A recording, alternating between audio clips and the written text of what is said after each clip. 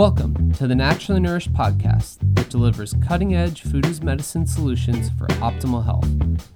Allie Miller is a nutrition expert sought out by the media and America's top medical institutes for her revolutionary functional medicine interventions. From disease treatment to prevention, every episode will empower you with ways to put yourself back in control of your health. Please note, the topics discussed are for educational purposes only. Now welcome, integrative dietitians Allie Miller and her co-host Becky Yu. Welcome to episode 338 of the Naturally Nourished podcast. You are joining us for breast implant illness and explant support with Dr. Robert Whitfield. Breast implant illness is finally getting some airtime in the mainstream, and I'm just so glad that our friend Dr. Anna Kabecka connected us with today's guest, who is a plastic surgeon here in Austin, who has become quite the expert on this topic. Yes, we're going to speak to you in a moment of our protocol, just kind of a high level, 100-mile up approach for things that you can do if you are listening and have had breast augmentation and are considering explant, or not even considering explant, but want to offset the toxicity or risk concerns. So we'll go over that in a moment. But before we do so, let's just chat on upcoming events. Yes, so Wellness in Wimberley is right around the corner. That event is coming up May 20th and 21st, and we've got about 20 spots left last time I checked. This is going to be a fabulous 2-day in-person food as medicine workshop where you will meet Allie and myself, as well as other like-minded people. We keep saying, have you found your wellness tribe? Because if not, they're going to be there, right? Yeah, absolutely. I think it's going to be a really great 2-day workshop with an open flow. So it'll be about 4 hours each day, 11 to 2:30 with Becky and myself. On Saturday, I'll be doing a functional medicine lecture. Then we'll do some breakouts with food as medicine workshop stations. Then we will be recording a live podcast, Becky and I, as a Q&A style Ask Us Anything, where you can step up to the mic. And then following that, at around 2:30 or 3, we'll swing on over to the Naturally Nourished Market for a healthy hour. And so that's optional add-on. You can get half-priced sustainable wines. You can just get to know other listeners of the Naturally Nourished podcast, make maybe some spontaneous dinner plans, and really just expand your commitment to wellness and continue to be inspired to make sustainable wellness changes. And then on Sunday, we will be doing a interactive food as medicine cooking class. So that's going to be really excellent as well. Both days will include lunch from recipes that Becky and I have created, really food as medicine focused, of course. Both days will also have an optional add-on of morning movement. So whether it is a yoga flow or prana shakti dance class, we'll be offering all of that for participants. And you will get a travel guide, which will include my favorite lodging out in this area, as well as hiking trails, shopping stops, restaurants, and so much more. So we're really excited for y'all to come out to the hill country, check out the wildflowers, put your feet in the river, and really reground and recommit to wellness for you, as well as maybe your travel partner. So this is not just for women. This could be your husband. This could be a family member. This could be, we've had some mom and daughter groups, which is always really fun in these types of things. But really a great way to just kind of get on track and make sure you're committed to wellness and stay inspired in the journey. All right. Hope to see you guys there. Oh, and tickets are $375 for this 2-day jam-packed pass. Yes. And when you sign up, you'll also get a guide to Wimberley, so you know where to stay, where to eat, all of the things. Yes. Awesome. And then if looking to lodge with others, we'll help to coordinate that as well. So next up is our Women's Wellness webinar, which kind of we're at this tail end of a lot of content that we've been putting out in the month of March and April now on women's hormones, really from cycle regulation back a couple episodes ago when we talked about different eating styles and supplement strategies of follicular versus luteal phase, etc.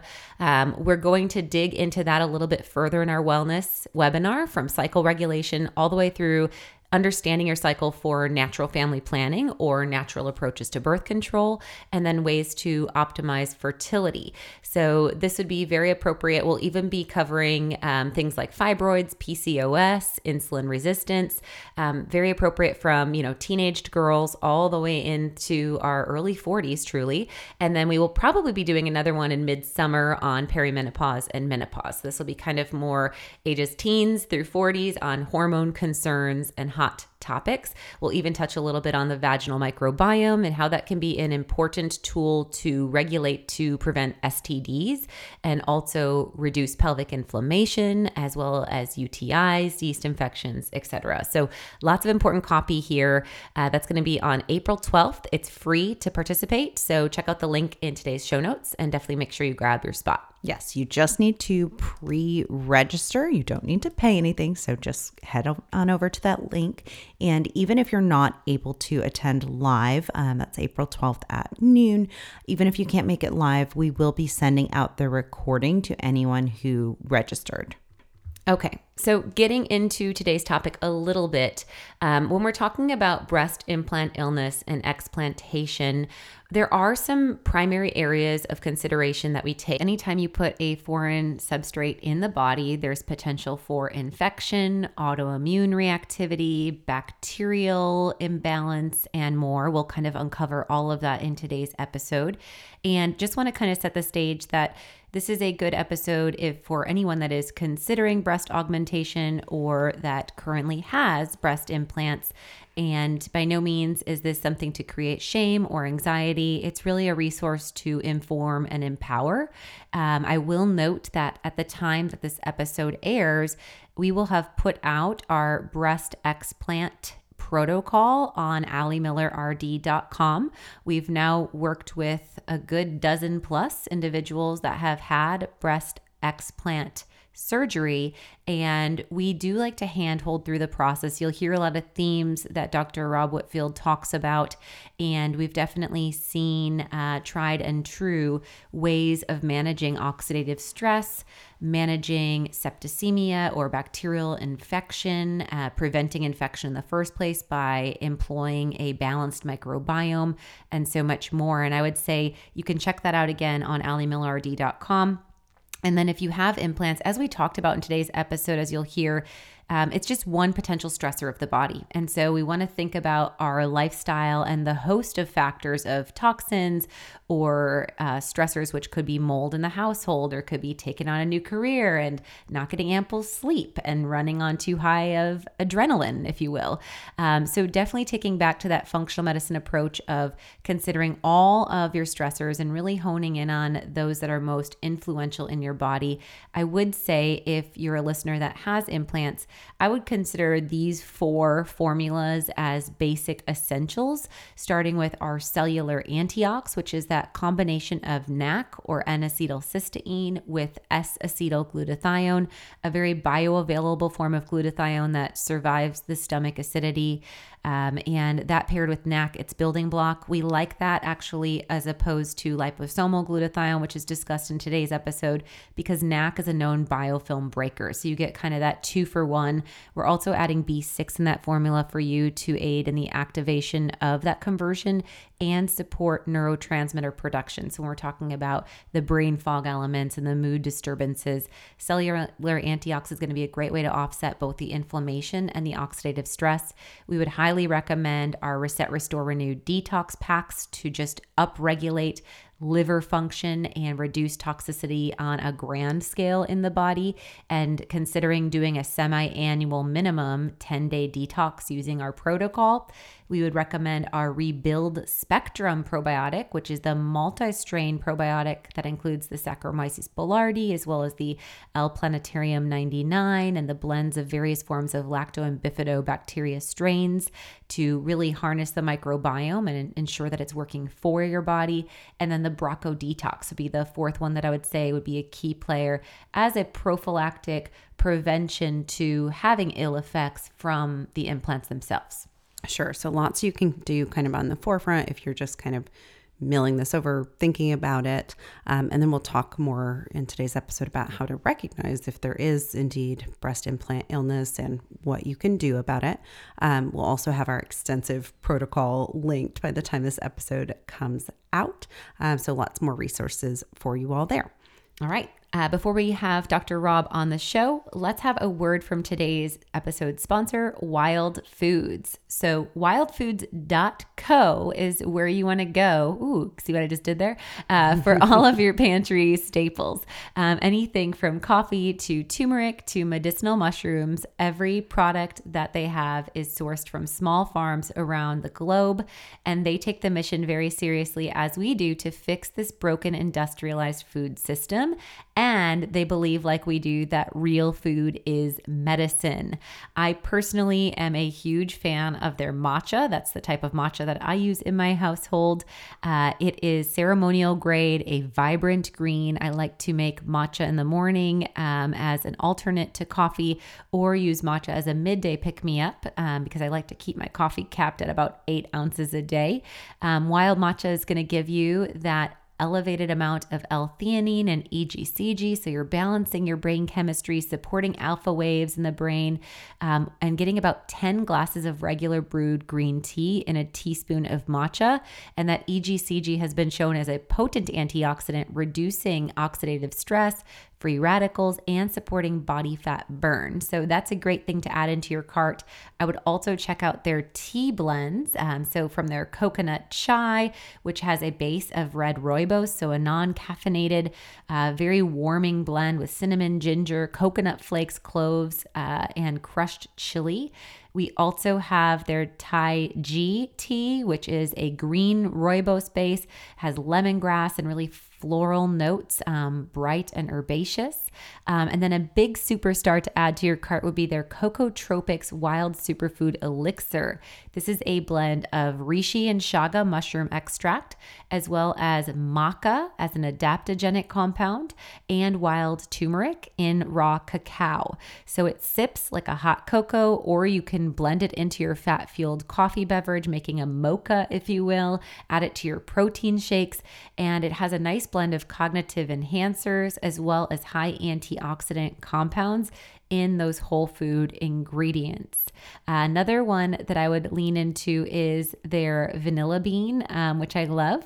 Their wild hand-harvested vanilla bean, which you can use as an alternate to vanilla extract without that alcohol. And then you're getting that aromatic property with a boost of antioxidants.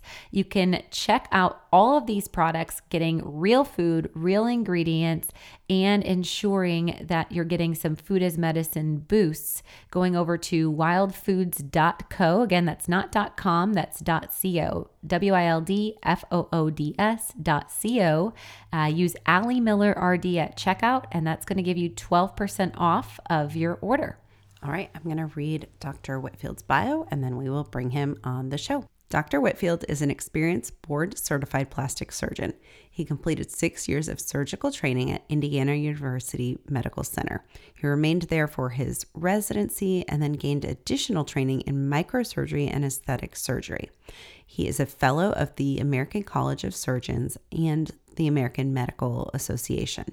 Dr. Whitfield focuses on providing clients with nutritional guidance, nutraceutical advice, personal genetic predisposition screening, non-invasive radiofrequency, minimally invasive radiofrequency, and surgery options for all treatments of the body.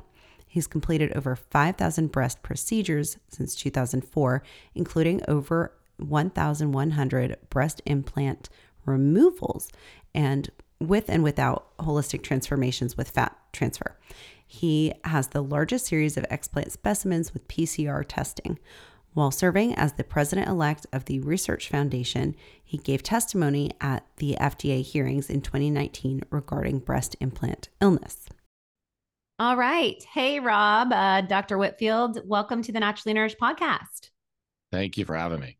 Yeah, we're excited to chat with you today. This is definitely a increasingly aware topic and of really high need. We have done various protocols to support many clients with Explant, but haven't touched on it as a grandiose topic, if you will. So I think today will be really great.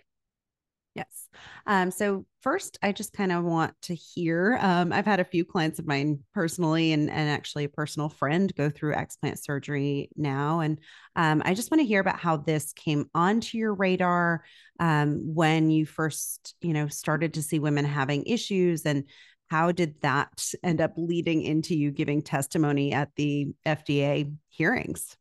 Sure. In 2016, at that point in my career, I'd mostly done oncology reconstruction. So I trained in general surgery, plastic surgery, and a specific fellowship in microsurgery, hand surgery, aesthetic surgery, and oncologic reconstruction. And that all combined, I went and taught plastic surgery for several years at a university and concentrated on reconstruction for breast cancer, head and neck cancer, and sarcoma, which are tumors of the extremities, the bones, the muscle, and the fat. And when I transitioned out of university practice into a private practice here in Austin, Texas, I really did the same things. This was an underserved need in Austin when I arrived.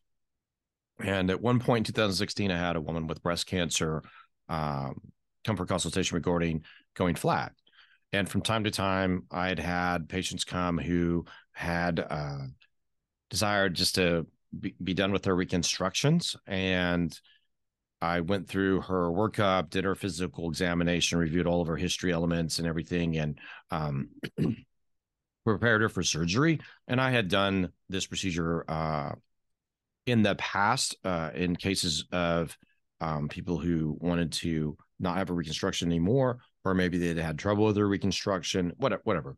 And implant-based reconstruction is the most dominant form of reconstruction performed. My sister had it done. She's a cancer survivor. And I did this case for this woman. Everything went well with the case. Saw her on routine follow-up about a week later, and her pathology was negative. She had no recurrence of disease, no evidence of residual cancer, and which is obviously in that setting the most important thing to rule out. But excuse me, when I did her explant, I always take cultures of the area, as I did with all my oncology patients, to make sure there's no evidence of infections. And she had an E. coli infection. Now, going back to her exam and all of her laboratory analysis and review of her history, she had nothing on exam that would clue me into this. And now, for the audience, there's CLIA-based lab testing, which is typically what's performed in a hospital. You take something that looks like a Q-tip, you swab the pocket, and then you send it to the lab. They wipe it on a little agar plate and then incubate it. And that's been done for ages. Other way to do it is take a sample called a quantitative culture and send it down, and they'll parse that out as well. And so this patient had an E. coli infection, documented that way in a hospital. And so I treated her for that. And I believe she put me on a Facebook group that said I would do Explant. And so after that, I just had people come to me unsolicited for explants. And in retrospect, all she ever had was fatigue on her, on her intake. I apologize for missing that with the audience, but many patients who've had cancer or other, debilitating diseases will have chronic fatigue from bone marrow suppression or what have you. So that was a pretty common thing that I would see. And actually, once I treated her, her fatigue was completely gone. Wow. And so bacteria is one of the driving causes, you would say, of implant illness, excuse me. So I think I've done this for the last, now it's 7 years. And I've done over almost 1,200 explants at this point. Mm-hmm. And I think breast implant illness on a whole is inflammation. And, we link illness with inflammation, we link aging with inflammation. And, there's genetic predisposition to how you manage inflammation. And then there's environmental factors, there's other stressors. And then, having a prosthetic device, whether it's a hip, knee, or breast implant, dental implant, cardiac implant, neuro implant, whatever, is not a great mixture. Mm-hmm. And so what I see is people may do well for a period of time, and then something happens. There's some event. It may be, changing homes, work, leak at the house. Something happens. And when you go back with a fine tooth comb, you can almost figure out when it happened. Some people just do bad right away. I can consider all those like my folks who have this kind of, low grade biofilm or low grade infection or something like that. And when you explant them, they do well right away. And then there's a group that takes a little bit longer. Maybe they've worked with integrative medicine. Maybe they've done detox. Those folks take, 2, 3, 4 months sometimes. And then you'll have a group that takes a really prolonged period of time. And that's your group that has really compromised immune system pathways. And they may not methylate well. They may have a poor glucuronidation pathway. They may have poor vitamin D metabolism. Antioxidant pathways are poor. So they're just like, they have no leg to stand on in the battle. Sure. And so prophylactically, if we are looking at, we want to get deeper into breast implant illness, but prophylactically, if we're listeners have implants and they maybe don't have the finances or they maybe aren't ready emotionally to go forward with explant, would it make sense to be on a prophylactic protocol to do like a semi-annual microbiome gut cleanse to incorporate compounds that would regulate bacterial imbalance and support the microbiome, or to be on NAC or glutathione to have some of those biofilm disruptors and high antioxidant dosage? So I think it depends on your personal genetic predisposition. So I have a lot of breast implant illness patients who have a really poor detox pathway with glutathione. Sure. So I would always use like a liposomal oral to start, engage it that way versus a push IV. I don't promote that without knowing genetics because I've seen people get really ill. So I think understanding your personal genetics, we do a lot of genetic testing. It's been like ever since I was in college, I've been super interested in it. And I believe eventually allopathic medicine and medicine in general, will individualize care more and more and more. That's how we approach it here, is as many clients as I can. Really, I want them to know their personal genetics so that their decision-making is really geared by what's in their best interest rather than, what's their Achilles heel. Yeah. Right. Right. Yeah. It's not like the fad diet. Maybe you should be on a keto diet because you're a great metabolizer.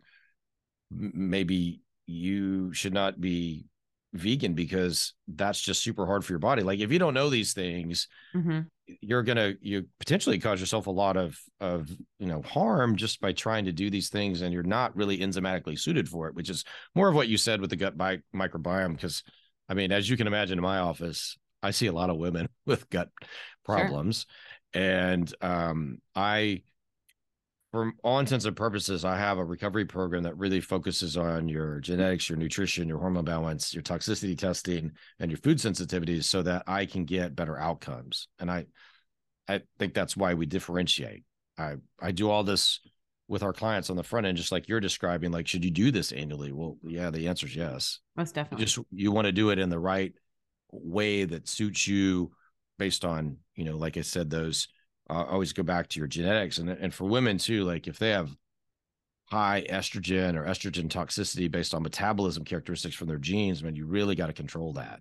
Sure. Like a COMT, giving them some SAMe and making sure they're in that secondary. Love that. And so I like to put people on DIM who have a bunch of that too. Sure. And it just smooths them out. So those people who've had PCOS, endometriosis, bad periods, horrible menstrual pain, heavy cycles, all this stuff, you'll see them change. Yep. But they're like, I didn't know I was even coming to you for this. Right. I just thought you were going to take my Mary in the coal mine was already there. And now this is just exacerbated when you threw a foreign, compound in the body for sure. Yeah.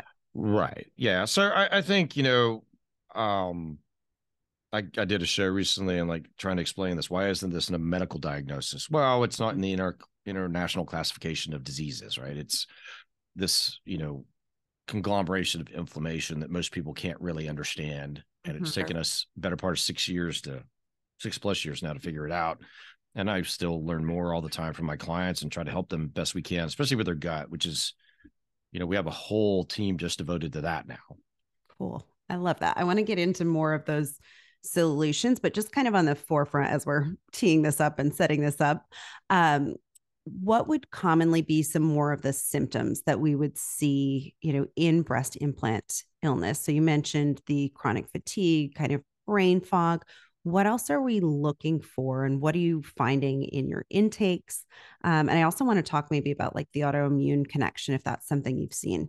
Yeah, and Sure. maybe not compounded by cancer for Right, the right. otherwise healthy woman that all the tests are coming back normal and they're being told it's in their head. Yeah. So if you have quote unquote brain fog, you have memory loss, you can't remember where your keys were put, you have trouble remembering your kids' names, your friends' names, things you did, can't find your words, light sensitivity, sound sensitivity, dry mouth, dry eyes, shortness of breath, tightness in the chest, irregular heartbeat, maybe sinus tach or just a rapid heart rate, muscle and joint pain. And then if you have swelling, bloating, constipation, diarrhea, I think, when I get that kind of pattern, I mean, I'm already trying to figure out like your environmental exposures. And if obviously people are coming to me because they have breast implants and they want me to tell them, is this my issue or not? Right. And so it doesn't take me that long to figure out kind of from their story, the pattern recognition that I'm used to seeing after several thousand consults about this. So those are the main symptoms. And I'm super critical in looking for mold. In Texas, I consider everybody to have mold. Yeah. Sure. So if you're coming from California, Florida, the Gulf Coast, I'm going to think you have mold. If you're coming from Northeast, you're going to have mold or Lyme or both. Right. So, and that's just, I mean, do you find that coexisting because they have all these other detox problems? Mm-hmm. Yeah, totally. And the autoimmune element, that was something that I found, with my client. We kind of traced back when she was diagnosed with Hashimoto's, and the thing that preceded that was getting implants at age 19. Same thing with a good friend of mine who got her implants at 18 and was diagnosed with this rare esophageal motility disorder that was autoimmune in nature. And so I'm curious if you see that as well, where the body's, recognizing there's a foreign object here, and then it's kind of kicking up that autoimmune cascade. Yeah, before I hopped on with you, I just did a consult about this, and the patient had a specific autoimmune disorder. And I said, well, did your mom have that or something like that? And she's like, yes. And so it comes back to like your genetics, Sure. whether it's an HLA problem or is it a specific mutation that we either don't know, or is it a combo of immune pathway dysfunction? Because autoimmune diseases have been around since the 1700s. Sure. Breast implants have been around since 1962, basically. So when I was specifically doing, recon, I would say, if you were coming to me, when we go through your family history and you do have this motility disorder in your family, or you do have lupus in your family, or you have Sjogren's or lichens or rheumatoid, of course I'd be like, well, let's find another way to take care of you than put an implant in you. Sure. Right. Because it's just a foreign body that, whether it's a hip, knee, breast, dental implant, cardiac implant, neurologic stimulator, Yes. it may not be in your best interest to have that. Sure. So it's another one of those kind of antecedent driver components, and that would be the cost to benefit ratio of seeing.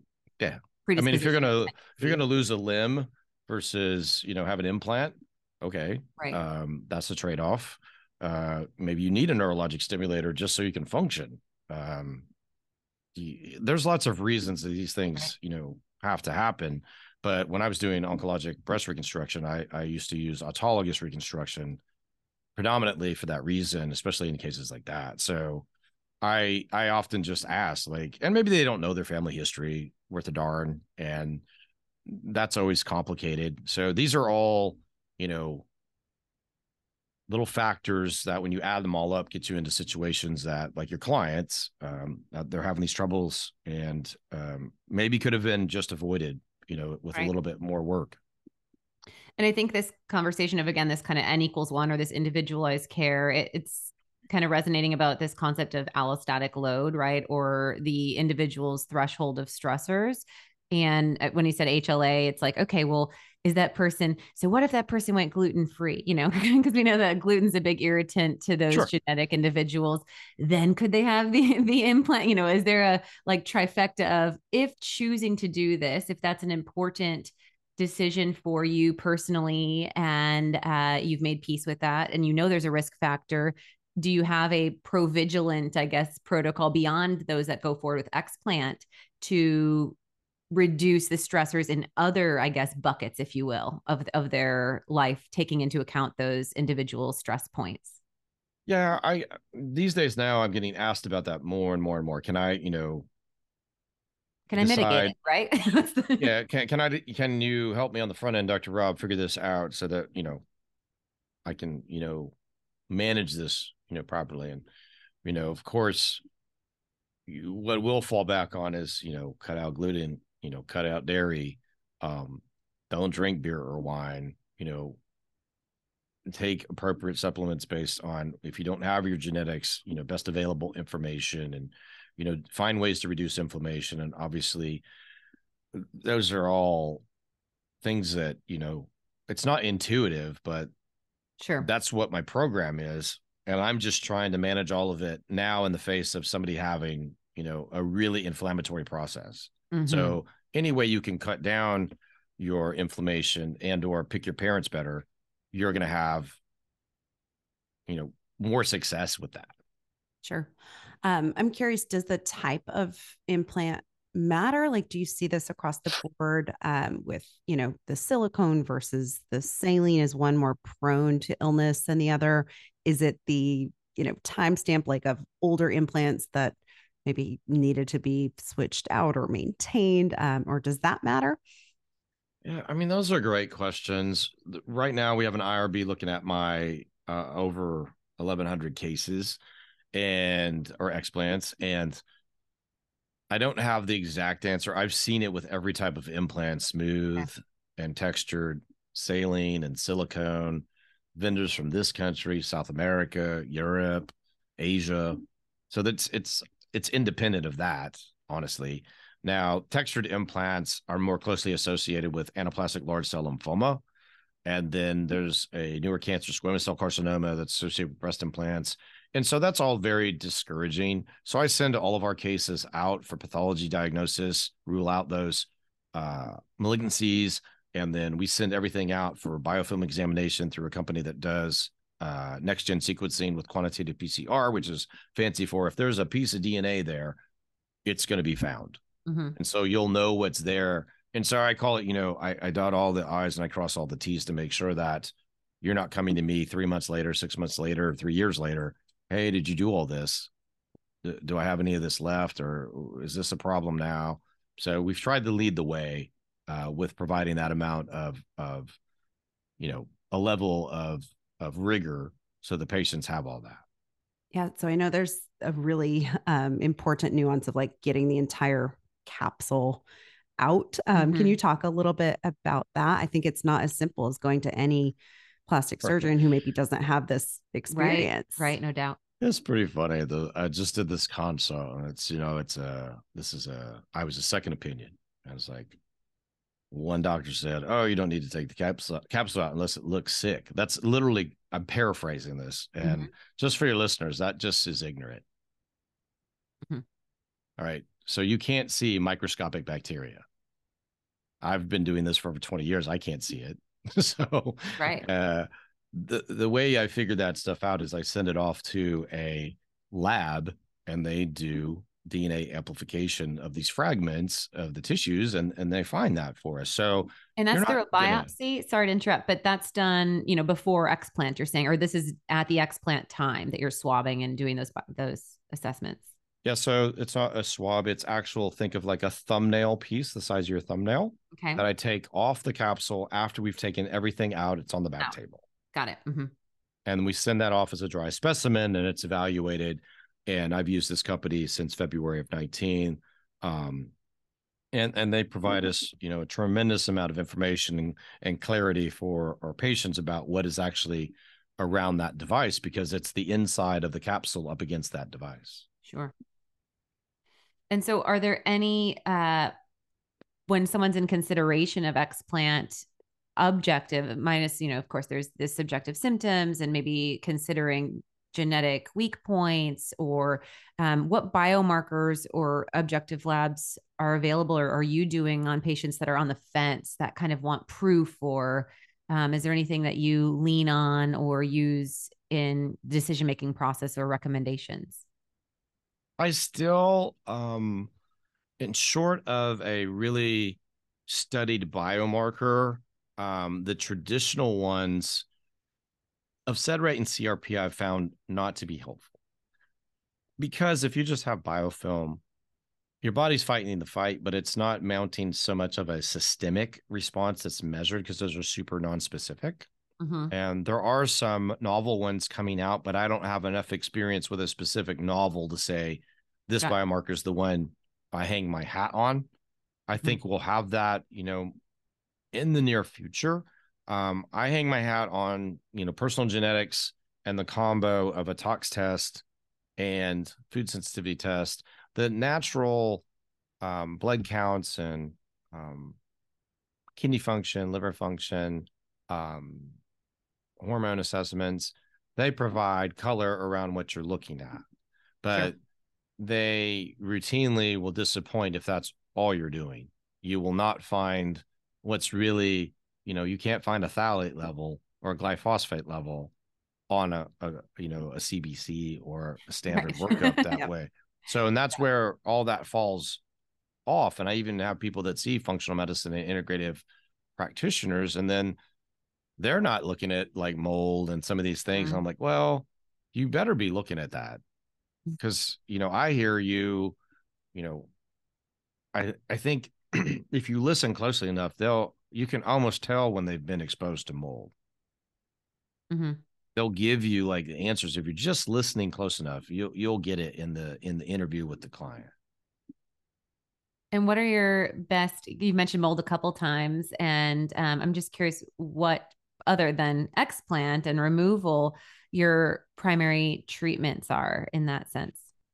Yeah. So we used to do a lot of, glutathione challenges and then tox tests to figure out if they have ochratoxin, aflatoxin, or some penicillium toxin, and then different binders. And I've used, oh gosh, so many at this point. Now we're using more cell core binders.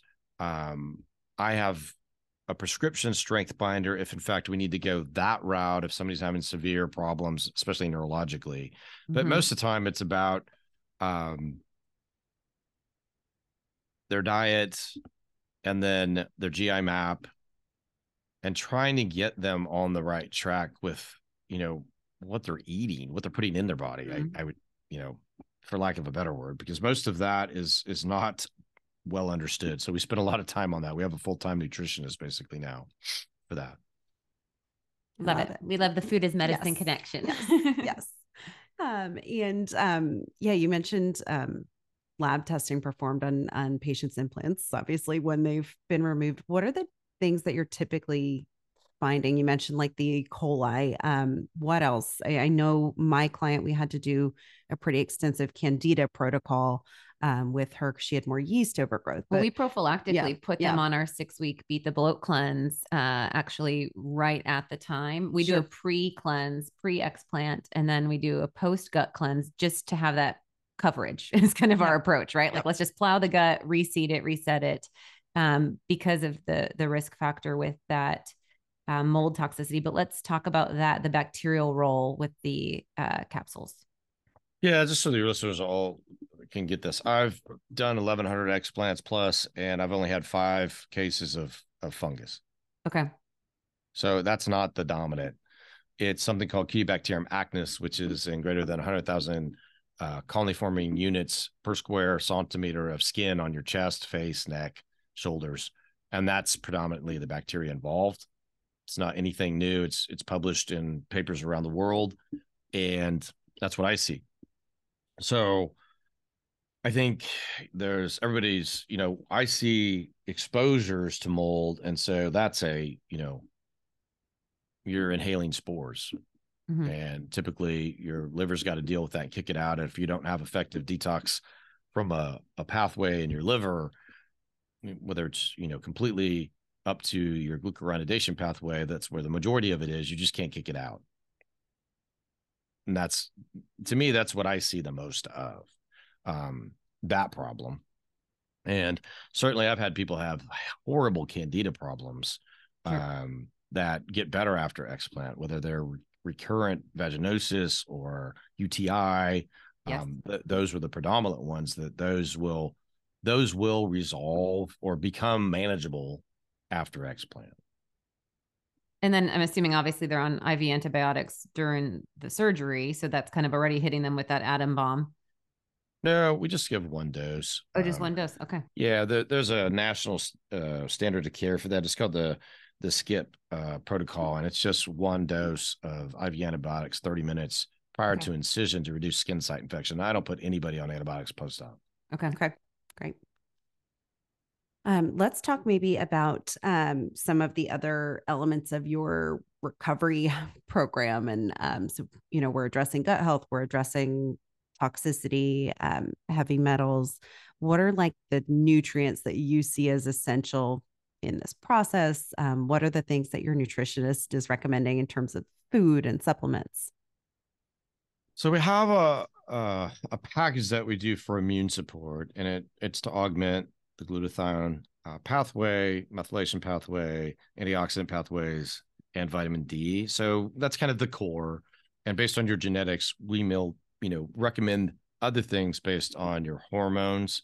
And then we do bioidenticals in my office, because I want to buffer out cortisol as much as I can. So if you have, no detectable testosterone, we're going to recommend that you use that around the time of surgery for recovery purposes. And then if someone wants to remain on that, we can guide their practitioner, or if they're local to us, we'll take care of it.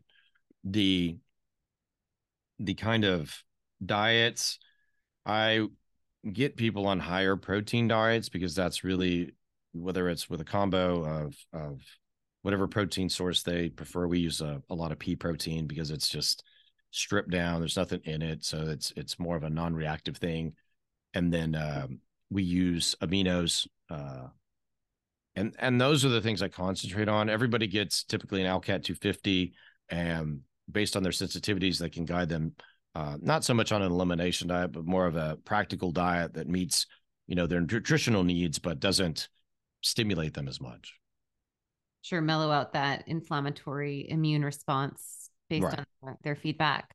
And how about, do you do glutamine, and do you do specific gut rehab in individuals that are showing metal toxicity or showing signs in their, you said, I think GI map is the assessment you're using there. So secretory IgA is off. Are you using kind of leaky gut protocols in that sense as well?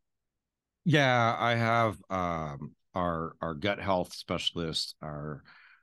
She's had an explant and breast implant illness, and she runs that portion of our program. So if you have a bad GI map with high secretory IgA, like you mentioned, and lots of other abnormalities, then you're going to go into a protocol of detox, typically after explant, so that things can get reset, just like you said. And then they're more supported both emotionally and then further gut health with us, instead of being, sent out to fend for themselves. And there's a lot of protocols, and they vary, obviously. We're just trying to, for each case, the best we can do for each patient, get them in what we feel has worked the best for our large amount of clients with this problem. Sure. So the explant is kind of that first initial jump in, and then you're taking that functional medicine wherever they are at next level to optimize. On the front end, what we try to do, because some people are very anxious to get explants done, and I try to tap the brakes a lot and try to get as much of the information around why they have so much inflammation, because once again, implant is just a component of this. So if I take that out and I don't know what your food sensitivities are, or your hormones, or your toxicity, then what am I really doing for you? Right. It's another whack-a-mole. Another thing's going to present. Right. I did a surgery for you that's probably going to make you even further behind the 8 ball in the short term, not the long term, but the short term, because you I can operate, yeah, technically all day long. I can do that for you. But if we don't have these other aspects sorted out, your recovery could be just difficult in terms of your diet, which is the main thing that helps you recover. If you can't eat and drink and absorb, then you're never going to, your recovery rate is going to be slowed dramatically. Sure. And I saw like proteolytic enzymes on your website too, like things like that. I think you're incorporating. That's in our post-surgical protocol for any kind of surgery. I like it. So obviously the high protein, the proteolytic enzymes really helping with, reduction of scar tissue and just helping them to kind of bolster that recovery as well. Can you explain, just for listeners and even me myself, I'm curious, when a woman decides to get an explant procedure, what kind of reconstructive options are there? Are we talking about then just going complete flat chested? Is there options of using other parts of body tissue and then nipple reconstruction? What are kind of the things that we would see on that end point? Yeah, for a cosmetic patient, it really depends on how they started. If they started, as an A or B cup breast, then they're typically going to revert back, obviously. If the implant was large, that's more of a problem because it stretches out skin. So right. then you're dealing with trying to manage skin, and there's different, options you have, not so much to reshape the breast tissue, but to help with the skin. So you may excise skin to help tighten it, but not overdo it, because everybody will heal differently, of course. Mm-hmm. And so there's ways to vary it. Today I just saw somebody who has a relatively wide breast, so that needs to be narrowed. Otherwise, when you take out their implant, they'll be flat and boxy. Mm-hmm. Okay. So I will reshape and do typically what's called a vertical lift, or on the internet it's affectionately known as a lollipop. And you just have to tangentially or carefully excise the skin around the circle, which is the areola, and get that to match what's now going to be a smaller breast, because you don't want to leave a wide areola on a small amount of breast tissue. That won't look right. Right. And then if they have an existing, which this client I saw before I hopped on with y'all had an existing scar pattern, so I'll utilize that and help reshape it and get the tissue out of the armpit, kind of swing that out of that area and put it back where it belongs on the chest. And then if they're amenable to it and have the tissue to borrow from one place and help another, I'll try to really help the cleavage area and the upper portion of the breast, because that's the area that when you take implants out of from the client, you're looking down and you see all this cleavage, and when the implant's gone, you don't. Right. So that's the area I try to work on to help both aesthetically, from obviously visually, but emotionally, because that's going to bother people. And it's going to be a huge change. If you've had your implants for 20 plus years, that's what you're used to seeing and having. And I try to offset those as much as I can so that we're taking good care of everybody. Yeah, totally. I imagine there is a big emotional component to all of this. Very, very much so. Let's talk about when you gave your testimony for the FDA. So was it specific about a type of implant, or how did you end up there? Yeah, at that point, I was president-elect of the Aesthetic Society's Research Foundation. And those implant hearings were planned. And there was a lot of dialogue around, the discussion points that the FDA had. And I was kind of earmarked to talk about breast implant illness because of my experience starting in 2016. So that would have been March of 19. And they did not give me a dedicated time, so I gave public testimony. So I got in line, and everybody got 5 minutes, and you got to go up and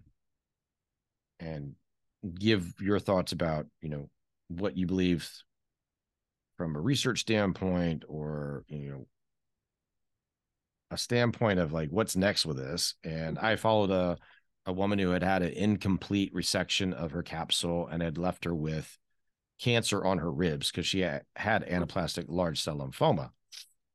And so that was a very obviously disheartening thing to follow and hear, because it's not actually difficult to do a capsulectomy that removes things intact. We've done it for cancer and tumor resections, obviously, throughout history.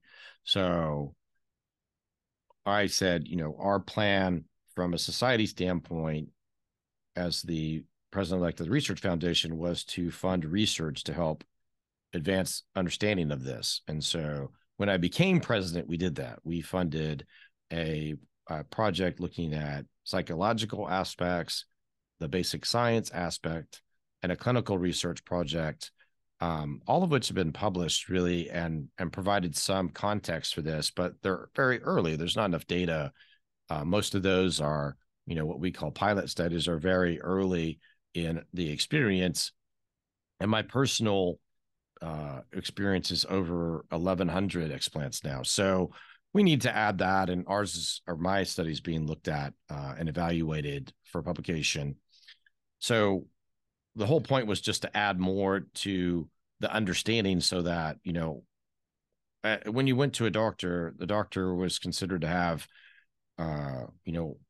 a knowledge base that would allow them to recognize a pattern of disease and then prescribe a therapy that would help you. Here, right, we're a little ahead of the curve because I've had 6 years of taking care of this as an issue and learning about it and being, more put in a position to evaluate the research aspects of it, the clinical aspects of it. And then in my personal experience with patients and surgery, it's just a different level of experience. So when I hear somebody speak about it, from a client side, whether they're, on a discovery session remotely on video, or if they're in person in my office in Austin, it's not hard for me to pick up the pattern and recognize it. Right. I think, that's what we want to get, both allopathic and naturopathic and integrative practitioner. We want them all to recognize the pattern so they can help the support the patient, so they kind of understand, like, yeah, it's not in the patient's head. Right. It's systemic, and the implant's a component of it, so they can refer to someone like me, or they can find a practitioner in their area who understands it and can take care of those clients, and then we're serving the client and taking care of them. Right now we're not doing a great job collectively of that. Right. I think it's not acknowledged even in mainstream medical as a potential trigger, right? And that's kind of the goal, is right, just creating that awareness that this should be considered if patient is dealing with XYZ. And right, that's what we were saying kind of earlier, without having an objective diagnostic criteria, lab, ICD-10 code, et cetera. It kind of then leaves women to feel like it's in their head, or they say, oh, your CBC is normal and your CRP looks good, you're fine. Or go on an antidepressant, or, some other Band-Aid for this type of approach. And if we can get the conversation out there that this is something to at least raise an eyebrow to or examine further. Right. I try really hard right away, if people been put on an antidepressant, or multiples for that matter, to look at their genetics critically and try to provide them holistic options to get them off of that. If they have low dopamine, give them solutions to raise it, elevate their GABA levels, get their hormones in balance so their estrogen's not so high. Mm-hmm. Try to get them in a parasympathetic state so they can actually, function, because those medicines don't make you function better. No doubt.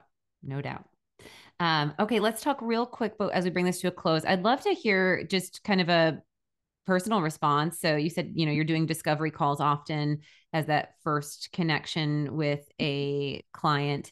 On both ends of the spectrum, advice to a woman considering implants, what would be kind of your overall approach? And then also someone who had, let's say, double mastectomy due to breast cancer, is it just a flat no as your recommendation as far as implants, or would you take that, again, individualized approach, or would you say it's not worth adding fuel to the fire?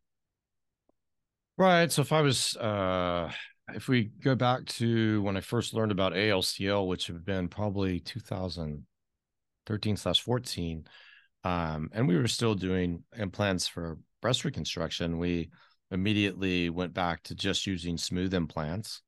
And so that mitigates some of the risk, because there's always going to be a large group of people who can have no other actual reconstructive options. So there'll be a group who, deserves that discussion but the discussion needs to highlight, these are potential problems, including, Sure. these forms of implant related cancers and these, symptoms that can become systemic and really overwhelming. So that needs to be a discussion. And if you have that discussion and get, consent, then that's a reasonable pathway. I haven't put in implants in the last several years because it didn't make sense for me to. What I was doing was taking care of implant-based problems. I really was never, and it was mostly have to do with my oncologic experience. People would find me and go, "Oh, he did a lot of reconstructive surgery. He can probably fix this." So I'd end up taking care of problems, but in the end, that just gets, problematic. No pun intended. So I stopped doing and taking care of other implant-based problems and just started focusing on, solutions for this problem, which is breast implant illness. And guidance is hard. I think if you have existing family history, you have to be very critical of like understanding your genetics and your family history and your, what does it look like in 5 or 10 years? People often ask me like, would I let my daughter get a breast augmentation, or would I have my wife get a breast augmentation? And so the short answer is no and no, because I know their genetics. So it's not even a fair fight with me. I've done everything I can to figure out, like, does that make sense? And I try to do it for all the clients that we help along the way as well. Because people ask me more and more, do I have a test that can figure that out? I'm like, no, I don't have a test, but if I look at everything that I do for the patient who has the problem, I can provide color around, what I think will happen, given your personal genetics as the, biggest foundational component right now. Okay, I love that. And it's how refreshing to hear an actual informed consent. Right. That's just not always the common practice these days. If there's anything you'd like to add that we haven't hit on yet that you think our listeners would really need to know. Otherwise, I'd love to just have you tell our listeners where they can find more information about you and your practice. Well, I think I would summarize the conversation. What I've tried to highlight is like, I've seen these types of problems develop in patients with all sorts of implants based on my surgical career, hip, knee, breast, dental, pacemaker, all sorts of weird things can happen when you have a foreign body. So that's one element. You got to know your personal family history to the best of your ability. If not, you really got to delve deep into your own personal genetics. And, I know that can be scary for folks. The genetic testing I use is not for cancer. It's for your metabolism, your nutrition, your immune system function, your longevity, your mood, like your sleep. Right. These are the things that, if you know a little bit more about, you can really hack for yourself to live, better. So I want the audience to know that that's how I try to take care of everybody. And I have a couple new shows. I have one devoted just to breast implant illness. And so it's Breast Implant Illness with Dr. Robert Whitfield. It's on Apple and Spotify. And then we have a whole way to support you, and it's through my store, Dr. Rob's Solutions. So we have folks who can't come here and have surgery. I understand that. I'm one, surgeon, but we have a large program to help folks who can't make it, who want to participate in protocols and programs that we've developed, and or use our supplements that we've developed to help along the way with breast implant illness and recovery and detoxification. Excellent. We'll link all of those resources for sure in the show notes. Thank you so much for an important conversation and your elegance and empathy in the topic. I think that it's one that will be really helpful to our audience. Thank you for having me on. Appreciate it. Thank you for listening to the Naturally Nourished podcast. Visit our blog at alliemillerrd.com for recipes, wellness tips, and food as medicine meal plans. Connect with Allie and Becky at Allie Miller RD on Instagram, Twitter, and Facebook. Until next time, stay nourished and be well.